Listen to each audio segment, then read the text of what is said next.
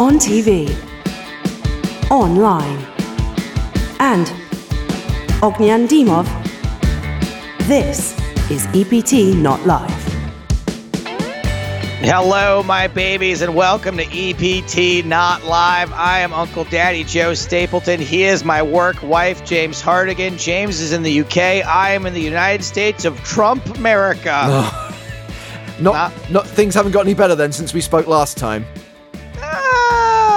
I don't know. Like I'm more at peace with it than I was last time, but I don't know. I think that might be a bad thing. Anyway, it's very difficult. We live in politically charged times. This is not a political show, so I'm going to try my best to avoid that stuff. I'm in a bad mood today for a different reason. I wanted nothing more, James, than to have a bowl of cereal before the show today. Yeah. And the milk had gone bad. What are your milk rules? Because I smelled the milk and thought it was fine, but then I saw it was 6 days past the expiration date, and I was like, 6 days? Yeah. There are two things, right? There is best before, and there is use by. Right. And when it comes to dairy products, including milk, it tends to be used by. And I'm afraid I adhere to that. So if it hits hits that time, it goes down the sink. I picture you as the kind of guy who's like, this is only one more day to go. Pour it down the sink anyway. I picture you as like the milk millionaire, like not taking any chances on milk. I did not take chances today on that. Unfortunately, now I'm a little cranky at the start of the show. Coming up on today's show, we had no live events. We had no charity tournaments, no poker whatsoever. I did discover that I don't even have the other channel that my other shows air on. Can't even watch my own show. But you don't have Channel 4 either while you're in the US. I do not have Channel 4 either, but luckily I know a guy who is able to hook me up with the best of the EPT Volume 2. We will be recapping that show later on, hand-by-hand analysis. And that show had one of my all-time favorite moments that I wasn't involved in, and that's Ryan D'Angelo's meltdown, where he just berates this dude for almost no reason. It's like pretty hilarious. Do you know what? Let's relive the moment right now. You're so bad. What are you doing? What are you doing? That's the sickest thing ever. Like, oh my God. You really called Pre with that? So bad. That's the sickest. What are you doing, Ben? Oh my God. What are you doing? You're so bad. Ryan is going to be on the show today. It's still brilliant after all this time. It's still good, and I think he's got a pretty good sense of humor about it still. And today on Superfan versus Stapes, it's our old friend, the air traffic controller, pushing tin himself, Phil Cooper, who has finally unblocked us, and we have reunited. His specialty subject is Top Gear. Yeah, we got some questions standing by. Joe, you did say that this is not a political show and we don't like to be too politically charged, but do you know what? I hit a nerve last week when I mentioned the idiocy that lurks in the comments section on YouTube. A lot of people agreeing, including the Undersea Monkey, who said that I summed up perfectly why he never reads any comment section of any website ever. Michael Zajac took it to the next level, though. Says, James, if you can't find greater stupidity than on a YouTube comments board, you haven't looked in a voting booth. And Gabe takes it further. People being stupid on YouTube? Why do you think Brexit happened? Or Trump was elected? I'm so fed up with this. And I do think that there is a correlation here, that over the years, by allowing people to say whatever the fuck they want on social media, to get everything off their chest, uncensored, unchecked in the comment section on YouTube, we've become numb to a lot of this shit now. And what used to be unacceptable has become acceptable. And that's why we now see people on TV saying stuff that is outrageous and years ago never would have flown, but we've just become complicit to it. Look, I'm gonna take issue with certain advice I've been given in the past. I've always been the type of person to fight back against online trolls, and for the first few years, all anyone said was just ignore it. Just ignore it. It's just, what is it? Just let it go. And you just cannot allow this sort of ignorance to go completely unchecked. And maybe getting into arguments with these people is like not the most efficient use of mine or anyone else's time, but you're doing the right thing. And I remembered my YouTube joke, by the way. Yeah. I was trying to come up with it. It was, if ignorance is bliss, then the comment section on YouTube should be the happiest fucking place on earth. That is a great line. That is a great line. And James, I know you're like nobody really watches South Park anymore, but this season of South Park, the entire story arc is about online trolls and about how dangerous, and it's also a lot about the U.S. election. But it's really worth watching. Well, I mean, I have not had what I would call a fight this week, but I have had quite a healthy debate with numerous poker pros on Twitter. Why would you do this? Why would you engage Ike Haxton, who is like one of the most outspoken, like ever since he stopped wearing the PokerStars badge, has really like become outspoken on a lot of topics. And you were like, here we go. Let's get in an argument with one of the smartest people in the poker world. I dispute that it wasn't an argument. It was a debate. And the problem is I should have realized that it was a stupid thing to do for the simple reason that everyone knows that I'm a PokerStars employee. Therefore, people will automatically assume, with good reason, that I will approach any situation from a position of bias. The reality is that is not true. There is absolutely no obligation for me to fly the flag, endorse, or go to bat for anything that PokerStars does. I think what I'm expected to do is stay quiet if I disagree with something, and that's what I do because I'm professional. But in this particular instance, I just felt that I could miss the point slightly. He was talking about Beat the Clock, and we talked about Beat the Clock on last week's podcast. It's a new format, or rather a reversioning of an existing format, the Time Tournament, that's been relaunched as a Zoom game. It's got a big ad campaign with Cristiano Ronaldo in it. That campaign has gone live this week, so it's come to a lot more people's attention. And Ike's like, who comes up with this shit? And I genuinely think that this game appeals to a lot of people, including me. I don't think I'm an idiot. I don't think I'm a fool, but you know what? I enjoy games like this, and my view has always been that poker is a word that is all-encompassing, and it covers so many different games, it covers so many different variations, from deuce to seven lowball to no limit hold'em. But it also covers different game types, and I think they can all coexist. And I do think this is a form of poker, it is a poker game, which will be popular with a lot of people. Yeah, I believe it or not, James, I had a very similar, whatever you want to call it. I was kind of trolling you then by saying argument or discussion with Ike, I think a couple of years ago, where he was talking about the rake in some bounty tournament, I think maybe a PCA or something. And I was like, look, it's people don't care about the rake. Like you do, and I get that, and you're a smart guy. And, if you want to work out the math of it, there probably is a bad deal sometimes in certain poker tournaments, but people in general aren't looking at that. They just want to go and have fun, and bounty tournaments are fun, and these online tournaments are fun. And look, I will sit in a casino and play Let It Ride. The rake is not very good in Let It Ride. You're not getting like any real like GTO player will look at them and go, what an idiot sitting and playing Let It Ride. I don't care. Like a lot of people watch the Kardashians. There's no value in that intrinsically. It's just people want to be entertained. Yeah, I mean, this conversation with Ike started just between me and Ike, and then David Yan joined in, Javier Ateo, Jeff Rossiter. So loads of the heroes start weighing in on this, and I respect their opinions, and they made some very good points. But I do believe that there are a lot of people out there who do not play poker professionally, who don't play poker to actually make money, who don't look at this kind of stuff. And to me, the price of poker, the fee that I'm paying, is the total buy-in. If a game costs $5, I pay that $5 and I fully expect to lose that $5, and I'm not worrying about what percentage goes into the prize pool and what percentage goes to the operator of the game. That's probably the wrong view if you're looking at poker as a plus EV activity. I'm not. I'm paying for entertainment in the same way that I pay for music on iTunes or movies on Blu-ray or get a trip to the cinema or a meal out with friends. So it's a different perspective on things. And the way I would look at it, and again, this is just to sort of put things in context, if you said, right, there is a poker tournament taking place and it costs £1,000 and it's rake free, I'm not going to play that. Do you know why? Because I would never, ever pay £1,000 to play a game of poker. If you said there's a game of poker which is 150 quid, but it's 120 buy-in with £30 rake, I'm in. I don't care that the rake is high. I don't care that the fee's too aggressive. I can afford 150 quid, and I'll probably have a lot of fun playing that poker tournament. Right, and maybe I'm wrong, but isn't it like it wouldn't attracting tens of thousands of more used to the game be more beneficial to a professional poker player than... I'm not sure having loads more of me is good for anything in society. But I take your point. I take your point, yeah. Like, and I don't know what the answer to that is, but it seems to me that, like, if there are a bunch of people showing up to spend 120 and 0 showing up to spend 1,000, one of those is better. I don't know. But also, my view is that these games have to coexist. I love spin and goes, and I would happily play them if I was allowed to.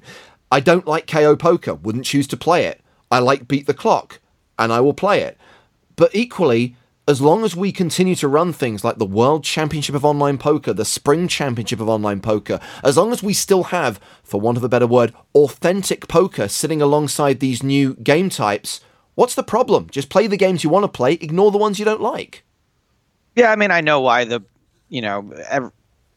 I get both sides of it, but ultimately I'm on this side of also just being a poker for entertainment person. So I don't, like, I wish I cared more, but I don't. But crucially, it was a good discussion with a lot of good points being made. I only had one person show up in the conversation who basically told me to shut the fuck up. And sadly, I don't have any robot bees at my disposal, so I just blocked him instead. I don't like getting into those things with those guys because they're all so much smarter than me. And so I'm like, if I don't, whatever I think is probably wrong. Like, I would just assume that I'm wrong. So anyway, so James, we do have, did we settle on the new name of the show? Yeah, and we're going to reveal it in Prague. So when we shoot the Envision version of the podcast at EPT Prague, at the very end of that show, we will reveal the name of the show. I can tell you that it was a name suggested by one of our listeners, as someone is going to win a prize, and that person will find out when they hear the name of the show in Prague in a month's time. Yes. Hey, I need Francine to take me for some new suits before Prague, because I know I mentioned it before, but one, when I did the Daniel Negreanu charity event, my pants split, so I literally don't have suit pants that go with my suit anymore. And also, this is not even a joke, James, I've been stress eating since the election, like just every, like, no diet whatsoever, every horrible, comforting thing that I wanted to put in my mouth for like the last 10 days, I've been doing it. Now, Joe, at this point, I am again going to wear my PokerStars badge and look at this from a budgetary point of view. It is kind of your responsibility to maintain your weight and be able to fit into your suit. I know, but we got those skinny suits like a couple years ago, like when I was slim. And then what happened was I started like bulking up, like getting big, muscly.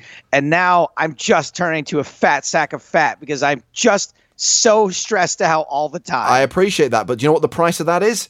Buying a new suit yourself.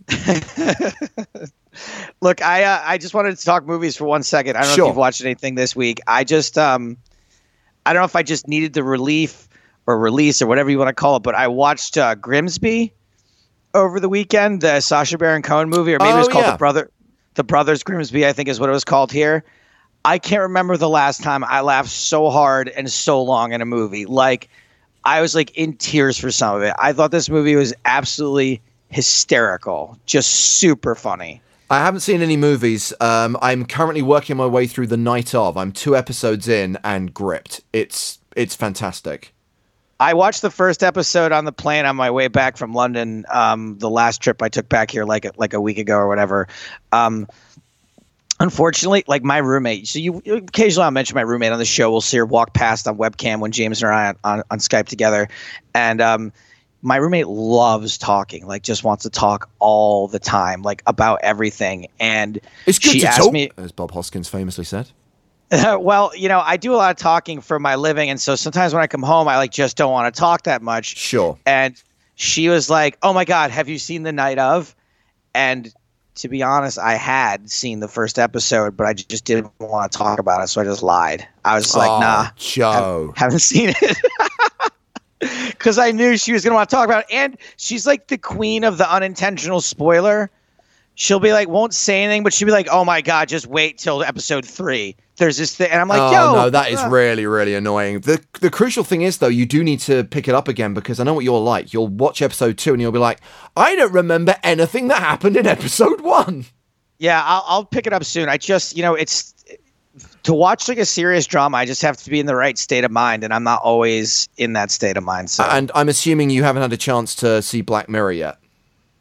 No, didn't do that. Honestly, what happened last week is I sat down to watch Black Mirror a couple different times, and I was asleep within. I knew I was too tired for it, so I put on something else. Like I tried to watch that new Christopher Guest movie, Mascots.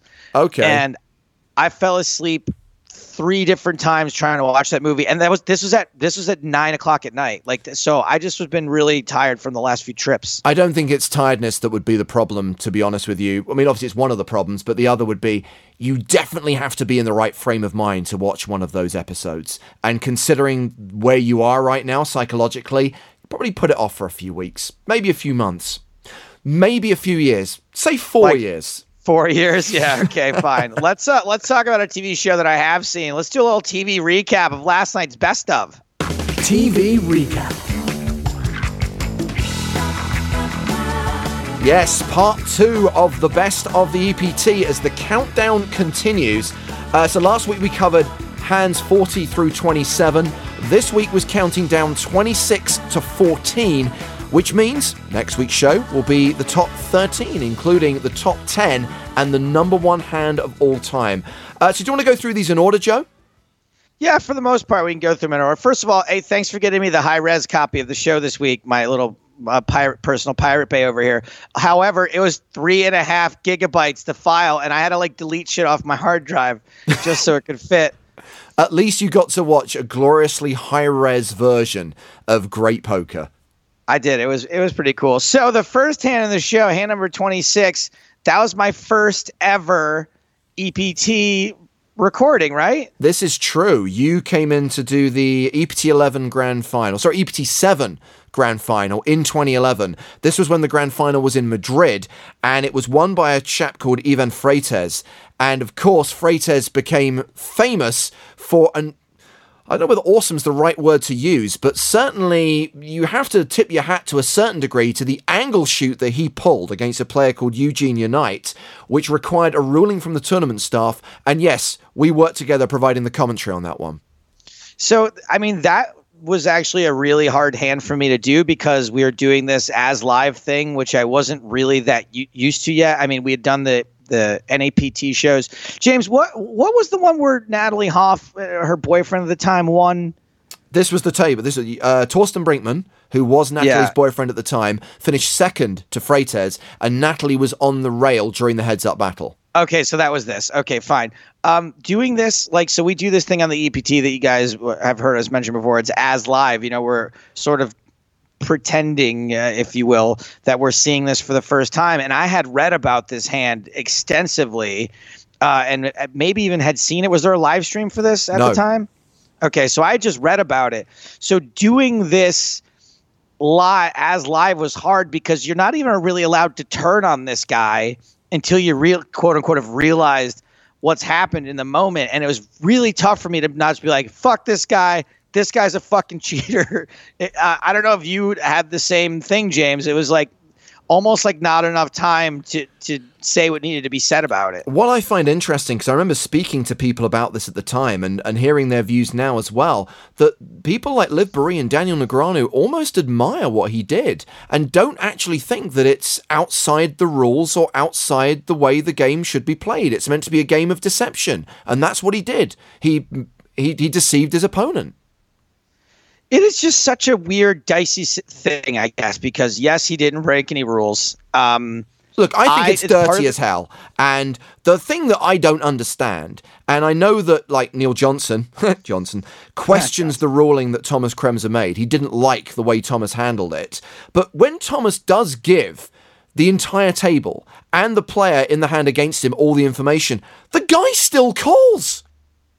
Yeah, why does he call? I mean, I always thought that was super weird. Almost like Eugene almost felt like he didn't like the way Thomas handled it and that he shouldn't have had that information and calls anyway. And especially he makes the call, and then after he makes the call and sees the hand, he goes, yeah, I heard about this guy a week ago. Then why did you call? What are you doing, Ben? Sorry, that's coming up later. Let's get to hand number 2 then, which features a man who is a legend in his own living room. Phil Hellmuth. We don't often see him on the tour. He did show up at the PCA a few years back and lasted 30 minutes in a super high roller.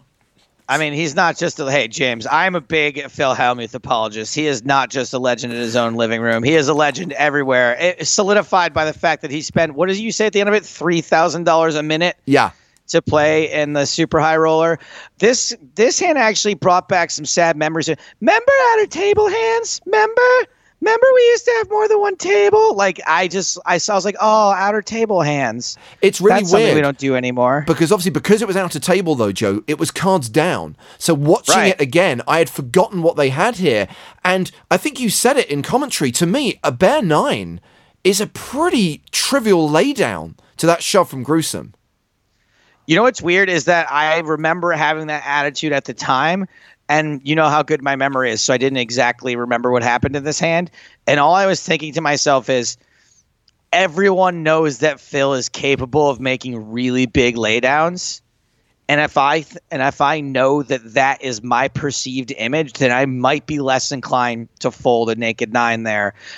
In a vacuum, like not knowing that about either one of their reputations, I think as you said, it's a very trivial laydown, like all the time if it's just 2 random people. But when I was watching, I was like, man, Phil folds such huge hands in these spots. It's possible that Phil Gruesome could be trying to get him to fold one of these really strong hands. I did enjoy the way in commentary you kept saying, Phil Hellmuth knows that Phil Gruesome.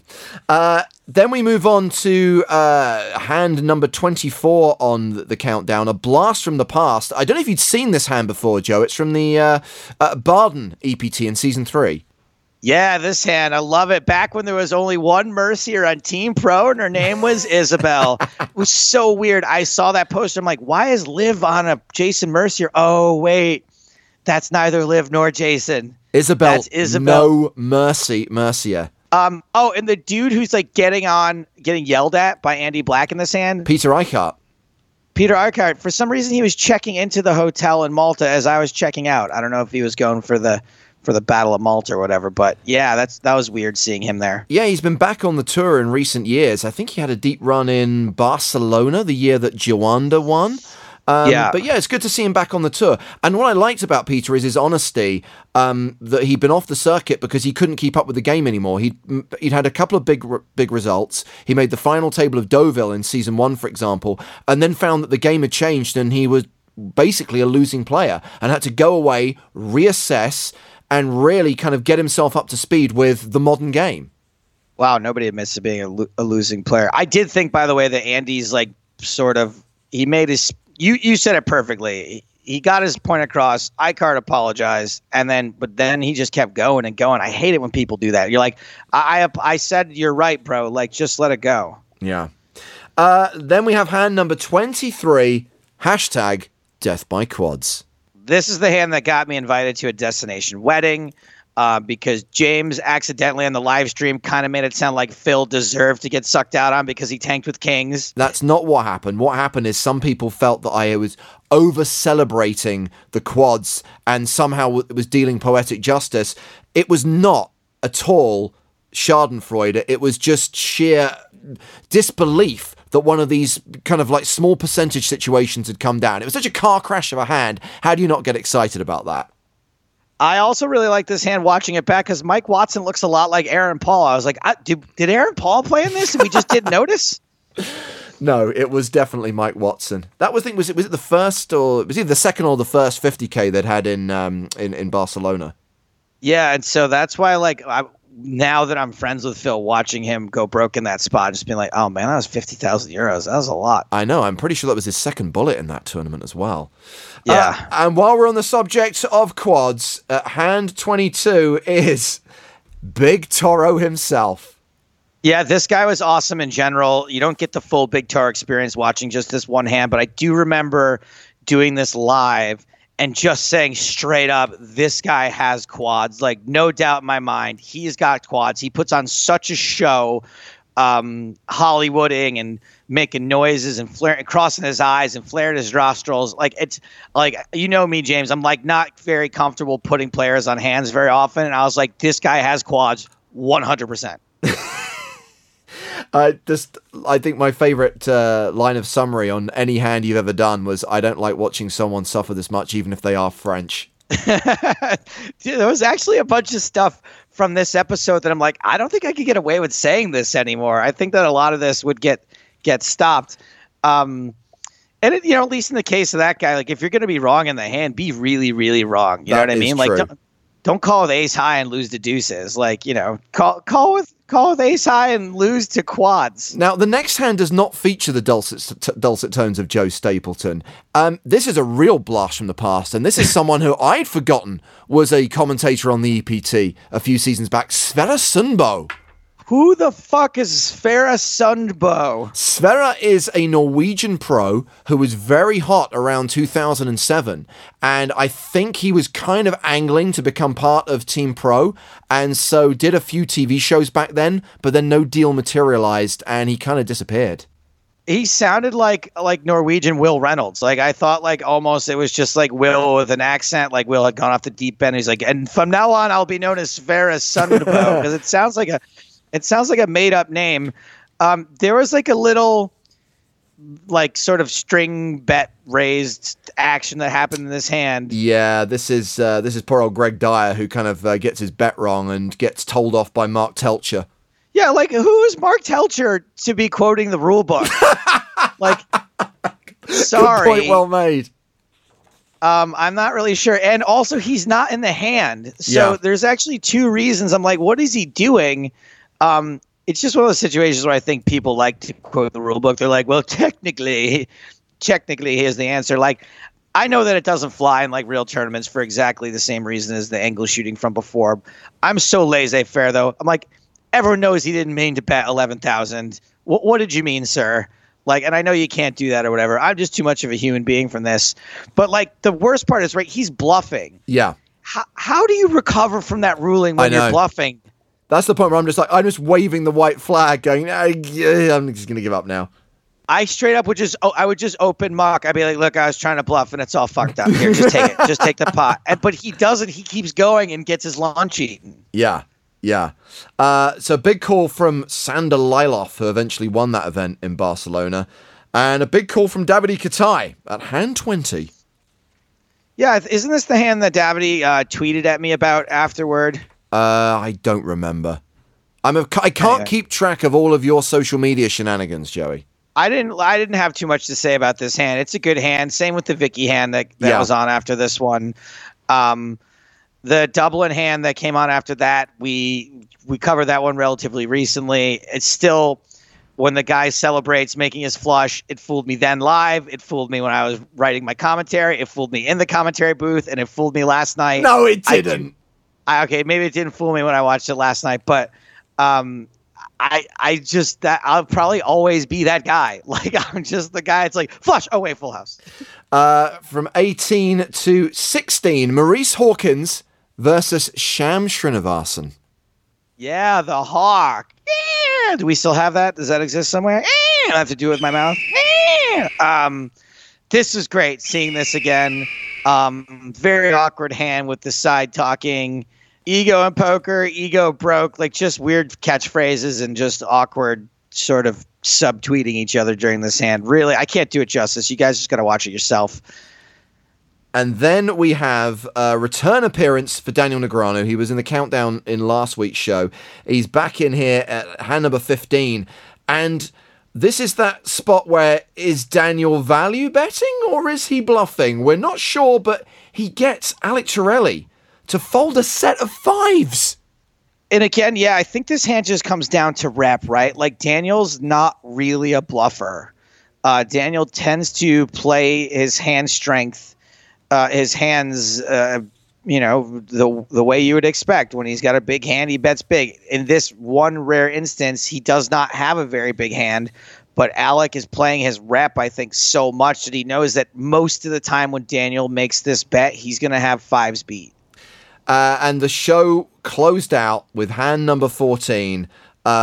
This is a hand which we've featured so many times and talked about so much. It's that infamous bubble of the Super High Roller at PCA 2014, where there's like 5 short stacks, so the 2 biggest stacks of the table just get involved in an absolutely unnecessary collision. And to quote Vanessa Selbst, I just lost 2 million chips. Yeah, this was the hand that after it aired, I think there was like a big 2+2 thread about how I'm like biased against Dan Shack. Yeah, why were you so biased against Dan Shack, Joe? Why didn't you want Dan Shack to win, Joe? Yeah, well, luckily I went to Dan. I saw Dan after that, and I asked him about it, and he was like, no, it's fine. No.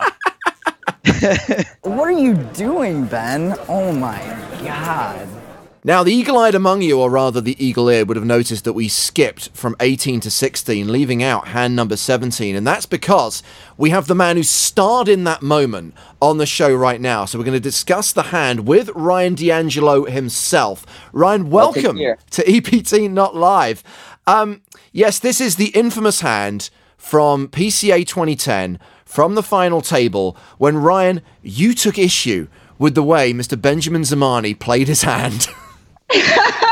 Yeah, I will never live this hand down. Wow, what a moment.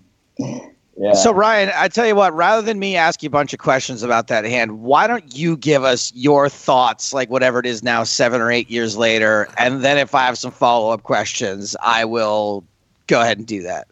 Oh, you want me to, tell you how it went down? I can sure do that. Well, like what you were thinking at the time, like when you had your little meltdown, what you think about it now, what sort of guff you've gotten, all of the above. Yeah, wow. So it was a moment where young Ryan D'Angelo was just trying to make a hero call on TV, and it was so funny. Like, I beat all the straight draws, and I'm like, oh my God, I think he's bluffing. But yeah, looking back on the situation, I should have either raised all in or just bet the flop, funny hand.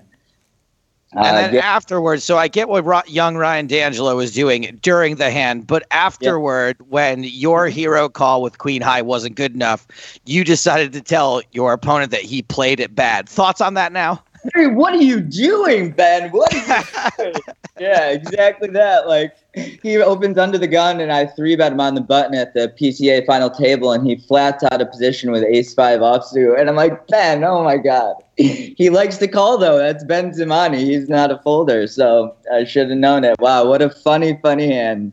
Queen High. Wow. No, Queen High, no good. Every poker tournament I go to, I have randoms just going, what are you doing? During hands. Yeah. It's just like, I'll never live it down. You're right. What was he doing? And every time I see Ben now, we're cool. We're friends. But I'm like, Ben, that hand was messed up, man. He's like, yeah, you're right. But I didn't think you had it either. Oh, man. We were just battling with each other. Wow. What a hand.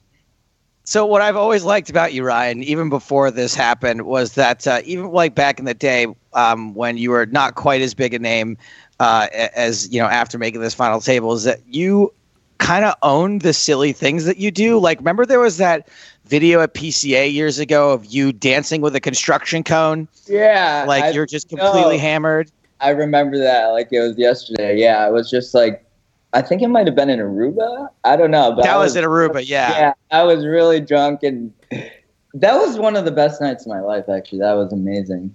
But what I love about you is I go, hey, I have this really embarrassing video of you like doing the tango with like a piece of like construction equipment. Do you mind if I play it on my show? Yeah, you're like, yeah, go ahead. It's so funny. I love authentic moments like that when you're just really in the flow and having a great time, Well, I remember the first time I came across Ryan D'Angelo, and as I just arrived in the Bahamas for the PCA that year, and it was the night of the party. And that year, the party was not at the end of the festival; it was like somewhere in the middle. And Kelly, right before the final table, night before the final table, I was chip leader of the main event, and I had just gotten 2 W-Coupe bracelets. It was the best night of my life. It was amazing. I remember very clearly Kelly Rowland was performing at the PCA that year, and I remember Daniel Negreanu is doing some moves, and then you start getting into a dance-off with Daniel Negreanu, and I'm like, who's this guy? And someone goes, he's the chip leader at the final table tomorrow. And I'm like, I would be very surprised, judging by how much that guy's had to drink, if he's going to win the PCA tomorrow. I didn't drink too much, but yeah, I was on a high vibe that night for sure. This is what I like about you, though, is you don't seem particularly embarrassed by your actions. You're like, yeah, what a hand, what a crazy hand, even though, like, everyone sees you. And, like, for that moment, if they don't know you, they're like, what's this kid doing? Like, what are you doing? What are you doing, Ben? And I was the only one on the second row of the dance floor. I was on someone's shoulders. It was hilarious. So there's a photo from behind of, like, Kelly Rowland and me, like, with my hands in the air. It's crazy. I'm just really glad, Ryan, because that you're still the same guy that you were back then, and you're laughing about this on the air, because I know that in your personal life, like, at least your tweeting and stuff is kind of serious a lot of the time. You know, you're very strong advocate for the environment and, you know, certain dietary opinions that you hold. And so I always wonder, like, when someone, like, does Ryan still have his sense of humor? And it sounds like you do, at least. Yeah, man, absolutely. I would never. It's just so funny how it all unfolds, basically, like the behaviors we go through our life. They vary so much, you know. And sometimes you just do some crazy stuff. So, Ryan, you mentioned your W Coop successes, and everyone knew you more by your online handle, Golfer, than they knew the name Ryan D'Angelo.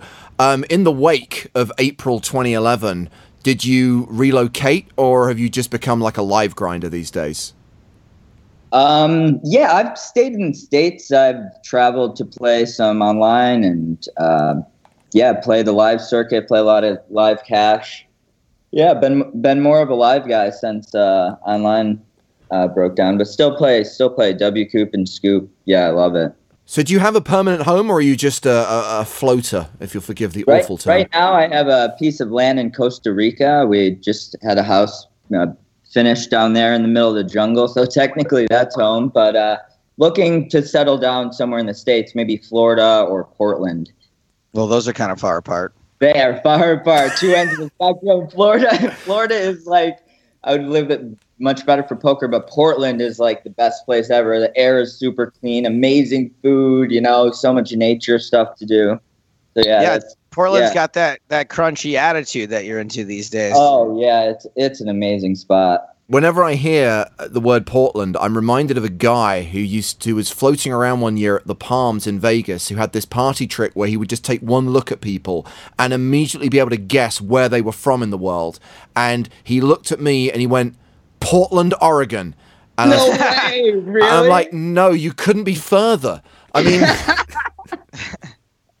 Oh my God, that's hilarious. That's a pretty big mess up for a mentalist type of guy. Hey, Exactly. So James, if I could tell you my history with Ryan. Yeah. There was this dude that would like occasionally write into Two Jacks in the Hole was like my first, and his name was Golfa, and we were like, oh, this guy's like whatever. He's just like some, you know, online poker fan or whatever. And then the kid goes and wins 2 W Coops, and I think that you like mentioned our show or something in one of your interviews, like. Yeah, probably. I used to listen to you and Scott all the time. And so, like, it's just kind of weird when the person, like, you know, just one of these people you just, like, assume as a listener then goes on to be way more successful than you could ever be. And then you're begging him to be a guest on your podcast 10 years later. I don't know, Mr. Stand-Up Comedian. You're pretty famous. I'm definitely not famous for being a stand-up comedian. Like, a lot of people think that I'm like, because I'm always tweeting about it, that I'm like doing, these are like bars. I'm like not getting paid for like 99% of these gigs. It's just, I'm basically tweeting about my hobby. Dude, you make me laugh. You make me laugh just as much as like Louis C.K. or Chris Rock. Everything is so funny. I appreciate that, Ryan. It's tough times right now to try to be funny or fun. I know that you were not maybe going to be pressed for time today because of the tournament you were playing in Montreal. I think I saw you went out. Were you on 22nd or something? Yeah, 22nd out of 650. Not too bad. Lost a few big all-ins at the end, but yeah. I still love tournament poker. You know, it's a battle of the brains, basically. So you're not sick of it yet? You're not kind of over the road? I still get excited every time I register, yeah. One last thing I wanted to ask you, Ryan, before we get to try to have a little fun here and play a little game. Have you had any of those, like we just saw from the PCA? Have you had any of those blow ups since then? Do you still occasionally freak out and berate someone? I think after that experience, I just flipped a switch. Basically, I'm like, oh man, I can't do that anymore. I mean, there's probably been micro instances, but really nothing like that. That was like, oh my God, what a huge stage we were on, and like, what a crazy hand. I was probably more mad at myself, actually. I was like, Ryan, what did you just do? I think, yeah, you can sort of see yourself go through the thought process where you're like, I can't believe I did that. And then you're like, now who else can I blame? Dude, he goes, listen to this. He says, you're good. And then I like sit there and just sit for a second. I like, don't flinch. And then he just flipped up ace-5, and I'm like, oh no. I call you Queen Eye. Oh my gosh. So, well, luckily, Ryan, I came up with a game today I think that you're going to be pretty good at. It's called What Are You Doing, Ben? Okay, perfect. And it's kind of like Jeopardy, where I'm going to read you the answer, and you must reply with a question in the form of, what are you doing, Ben blank? Okay, wow, this is intense. Okay, let's go. So all of the answers have a Ben in it. Okay, so I have to throw Ben's name in a question about what you said. Joe, I think it might be worth doing an example. Yeah. I'm going to play an example question with James. Ready? So here's the first question. James is going to handle it for you. I'm just telling my nephew, with great power comes great responsibility. The answer would be, what are you doing, Uncle Ben? It's a Spider-Man reference. Okay, gotcha. First question. I'm living my life backwards. Bend into the hamstrings? What? Hold on a second. Hold on. Let me change a keyword in the question. I'm living my life in reverse from old to young. Have I been here before? James, help him out with this one too. This is a very high concept game. It's not your fault. Remember, the answer will always begin, what are you doing, Ben? And in this case, it's, what are you doing, Benjamin Button? Oh, yeah, obviously. Wow, I was too early for me. I should have figured that one out. Okay, here we go. Question number 3. I'm playing an okay Batman in an otherwise unwatchable movie. Benedict Cumberbatch?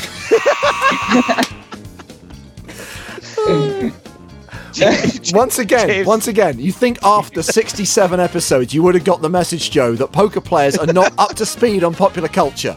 He's not even getting the format of the answer right, though. Hold on, say it again, Joe. Say it again. Remember, okay, the answer will include the phrase, what are you doing, Ben? And then you just have to add a word to that. Okay, gotcha. I'm playing an okay Batman in an otherwise unwatchable movie. What are you doing, Ben? What is his name? I'm seriously blanking. Affleck. Ben Affleck. Oh, shit. Is he the new Batman? Dude, I'm... LOL. This is EPT, not LOL3. Okay, so Ryan, I think you're gonna know the next answer, but what I really want you to do is string it together the way I want you to say. Like for that last answer, I was looking for, what are you doing, Ben Affleck? Yeah, of course. Yeah, I just didn't know Ben Affleck was the new Batman. Okay, here we go. I think you're gonna get this one. I was thinking of the guy from the one with the Joker, but that's not Ben. No, it's Michael Keaton or Christian Bale. Or Adam West. All right, here we go. What am I doing? I'm inventing the lightning rod, bifocals, and America. What are you doing, Benjamin Franklin? Yes! Yeah, there we go. Okay. Fair and square on the board, plus you kind of got the Affleck one, so I'm calling it a score of 2. You nailed that one. Okay, Ryan, I have faith in you. I think you're going to get this one, too. I'm turning down a position in Trump's cabinet, citing lack of experience, even though a year ago I myself ran for president. What are you doing, Ben Carson? Yes, there we go. 2 in a row. Wow. What a character. He's probably going to be in the cabinet, right? Well, apparently he said no. I don't think Ryan's going to get this one. I'm going to skip it. That one's a little off-brand. Let's go with this one. One last one, Ryan. See if we can go 3 in a row for you. We're losing to the New York Giants 21-20 in Monday night's game. What are you doing, Ben Roethlisberger? Oh, man. Retired. Ben, hold on. I'll get this one. Ben, This one's a trick question. it's not a trick question, but, Ben, I don't know. He's telling me whether or not it's a trick question. Not a trick question. What are you doing, Cincinnati Bengals? Oh, it was a trick question. You got me, Joe. Wow, you got me. You got me good. Ryan, I am going to go ahead and release you from this what are you doing, Ben hell that I've put you in. But I just want to say thanks for being such a good sport about this, man. You're look, you may be a raw vegan these days, but you're still the same Ryan D'Angelo I knew. Oh, I love you. I love you both. Oh, good times. Ryan, thank you so much for coming on the show. We appreciate it. Yo, peace and love, guys. We'll talk soon. He is such a nice guy. He's seriously the most fun dude ever. And I was genuinely concerned because he's got like super serious vegan, raw, Mother Earth over the last few years. And I thought I somehow, and it's probably unfair, I associate those people with not having much of a sense of humor, but he is clearly still just a total goofball. Who cannot understand one of your overcomplicated games. It's not his fault. Just to close out our conversation on the best of the EPT, Andy Gibbons tweeted in the last few days, late to the party, but I like the best of the EPT shows. Even if you don't know much about poker, well worth a look. We're 2/3 of the way through. The final installment, counting down from 13 to 1, will be next Tuesday on Channel 4 in the UK and Ireland. And of course, it'll be available to watch the very next day at pokerstars.tv for everyone in the rest of the world. And I guess we'll talk about that show on No, there is no podcast next week, so we'll save it for a couple of weeks' time. Yeah, is there going to be 2 shows to go over, or no, we just have the best of, and then we're on a break again on Channel 4? No, we have the best of, and then we immediately kick off season 13, so it's going to be the Barcelona Super High Roller. But do you know what? That tournament was so recent, and we had Fedor Holtz, the winner of that tournament, on so recently, that I'd rather go over the best of, to be honest. Okay, so maybe just some light season 13 opener and then focus on the best of. We will do that. Of course, season 13 of the EPT is incredibly short because it concludes in Prague next month, and then we launch the PokerStars Championship in the Bahamas. And as we've been mentioning for the last few weeks on the podcast, we have got spin and go qualifiers to the Bahamas running right now on PokerStars. Your chance to turn $10 into a package worth $10,565. So, Joe, I've got some information for you. The promotion has been running now for 9 days. Remember, it started on the 7th of November. It concludes on the 4th of December. So we've got a month of these qualifiers running on Stars.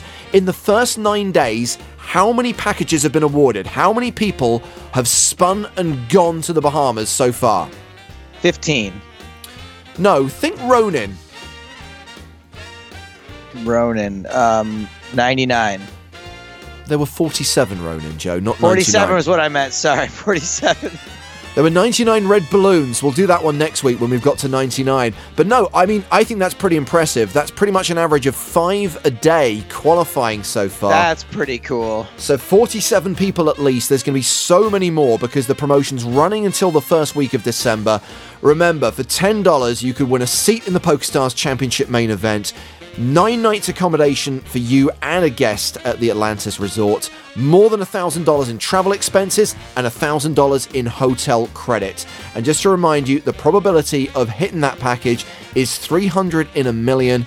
And as you can tell from the fact that 47 people have won their packages so far, that they do come around relatively frequently because there are so many spin and goes being played on PokerStars. So many people are paying their $10 hoping to make it to the very first PokerStars Championship event. 47 spin and go winners already going to the Bahamas. That's going to make... Look, there's going to be a spin and go winner at the final table. You reckon?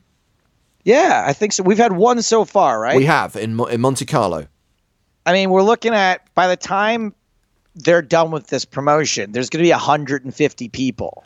Well, at least. I extrapolated the data as well, and I came to that conclusion. I do think it slows down towards the end, but I think we can easily match, if not do better, than the 121 spin and go qualifiers we brought to Monte Carlo back in May. Yeah, so, and I think with those numbers, I mean, you've got, that's going to be like 10% of the field. Yeah. Is going to be spin and go qualifiers. So that would be just super sick to have a spin and go winner win the piece, win the piece of the action in the Bahamas. Well rescued. Okay, we're going to give away a satellite ticket right now, or hopefully we'll give it away, because we have got a €27 Step C ticket up for grabs, plus of course some PokerStars merchandise in this week's edition of Superfan vs. Stapes. One of them loves the EPT, knows it inside out, and would do anything for the European Poker Tour. The other one is Joe Stapleton.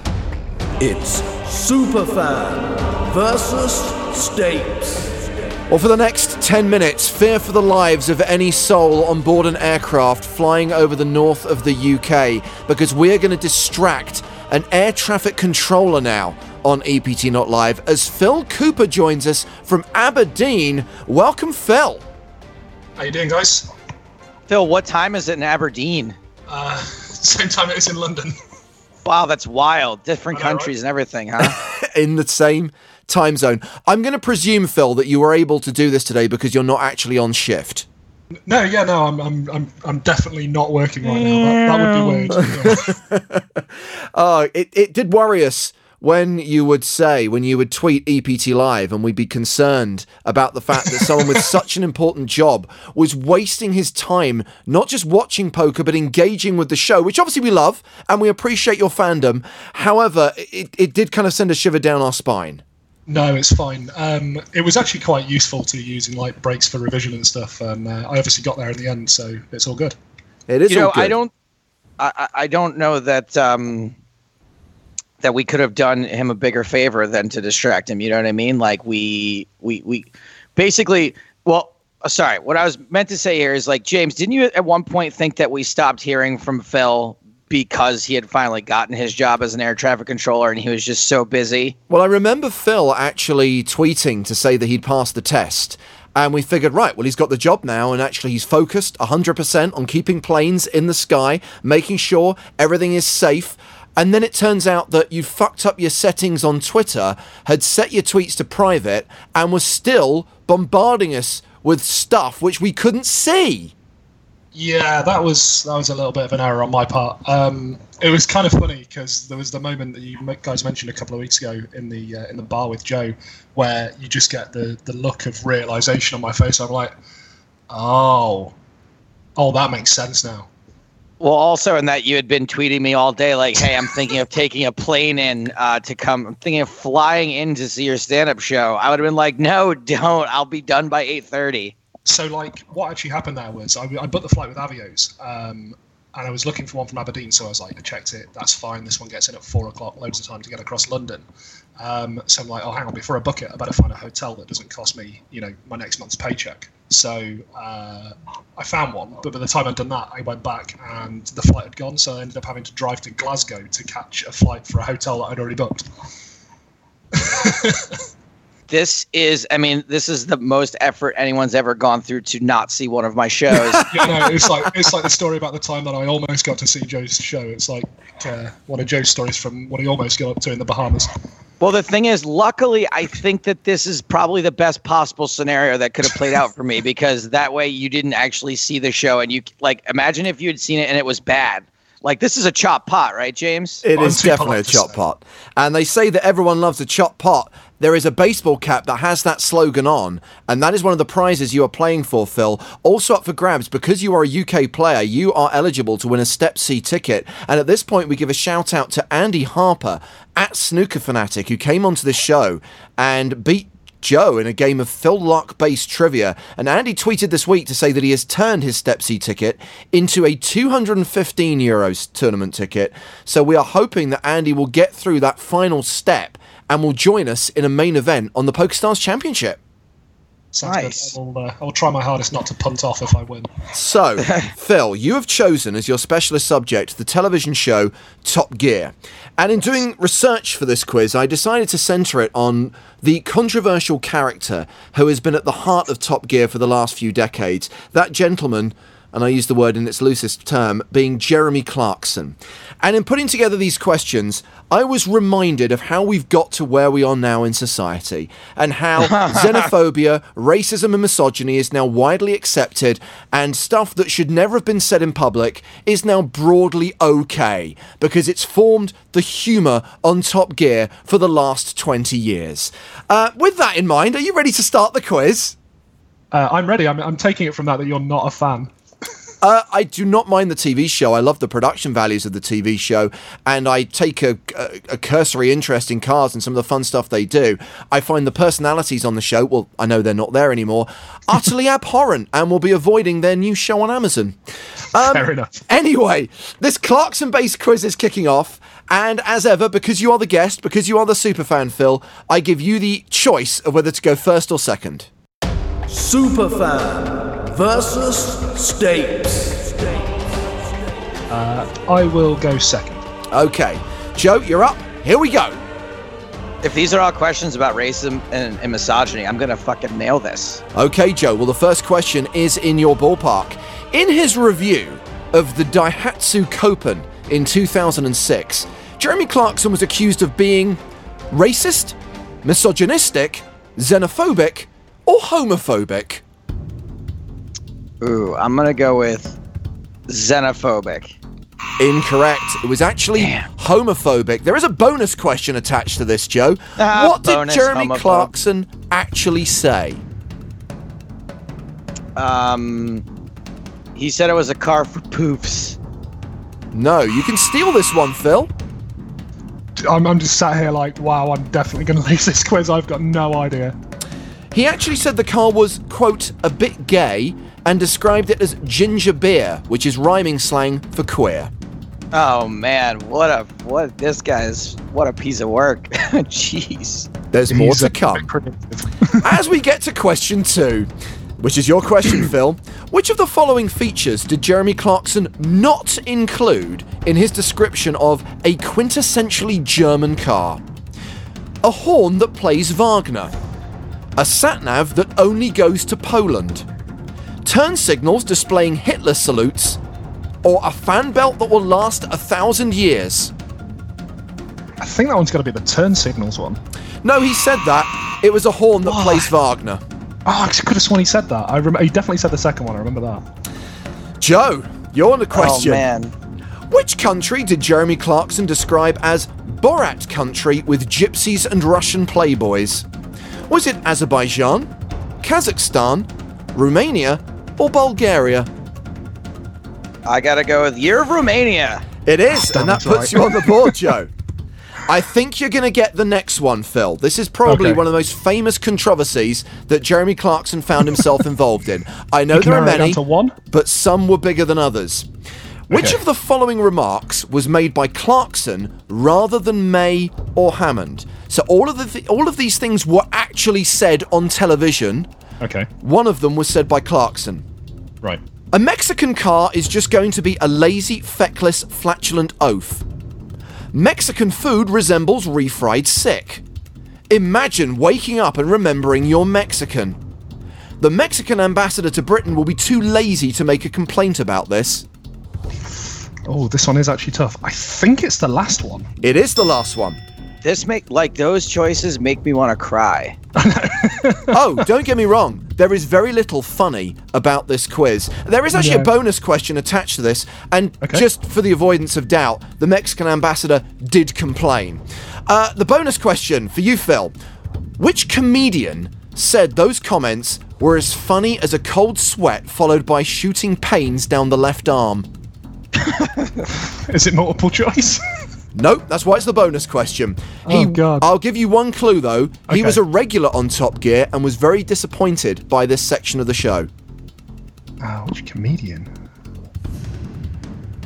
Nah, no idea. Joe, do you want to take a guess?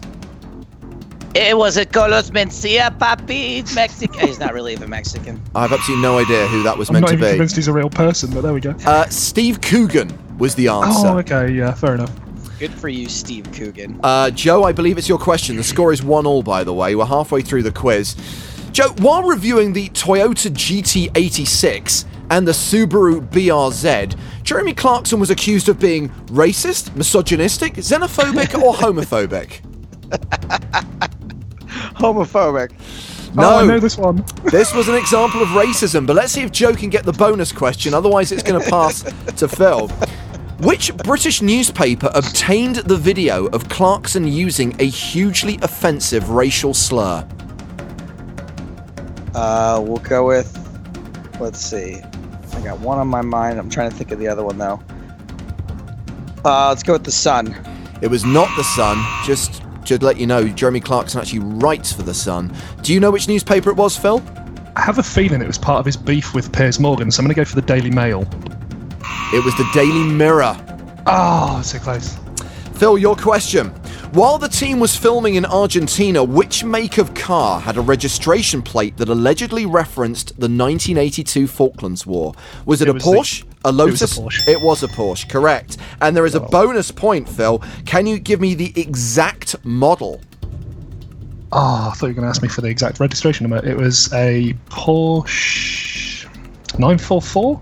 No, it was a 928 GT. Cost, yeah, okay. But you're still 2-1 up as we go into the final round. Your final question, Joe. Which of the following incidents prompted the most complaints to Ofcom, the UK broadcast regulator? Was it Jeremy Clarkson asking Richard Hammond if he's now a mental after his near-fatal car crash?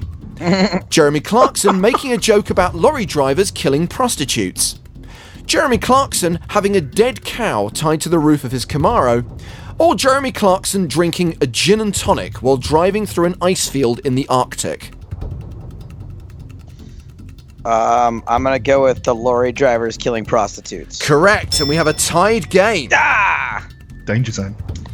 Phil, while filming the building of a bridge between Burma and Thailand, Jeremy Clarkson was accused of being racist, misogynistic, xenophobic, or homophobic. It was racist. It was indeed, and with that final Wow, he point, puts it to bed. you have won by a score of 3-2. Thank you for picking this subject, because I think we've all learnt something here today. And you get the Everyone Loves a Chop Pot baseball cap, and of course, you get that Step C ticket worth €27. Oh, I thank you, guys. learned at least 10 new racial slurs that I can't wait to try out. Maybe I'll finally get to see them in one of your stand-ups one day, Joe. Yeah, maybe. I don't know. I'm not in the habit of getting booed off stage. Phil, thank you very much for coming on the show. Great to hear back from you now that you're back in contact again, now you've sorted out your whole social media shenanigans.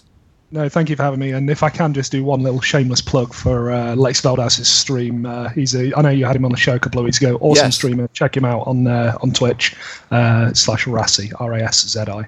Thank you very much, Phil. It's so Thanks, funny. guys. It's like Phil just listened to a bunch of radio and realized he needed to do a plug, like just to fit the mold, but then he plugged somebody else's shit. I know, which I thought was wonderfully giving. So I'm going to say thank you, Phil, and we'll see you on the scene soon. Thanks a lot, guys. Have a good day.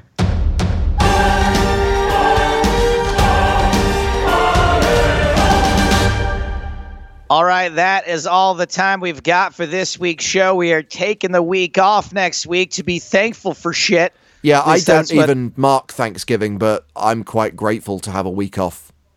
I actually really like Thanksgiving because it is not a religious holiday, and it's just something that is the message behind it is like it's not the commercialism of Christmas, and it's not the paganism of Halloween.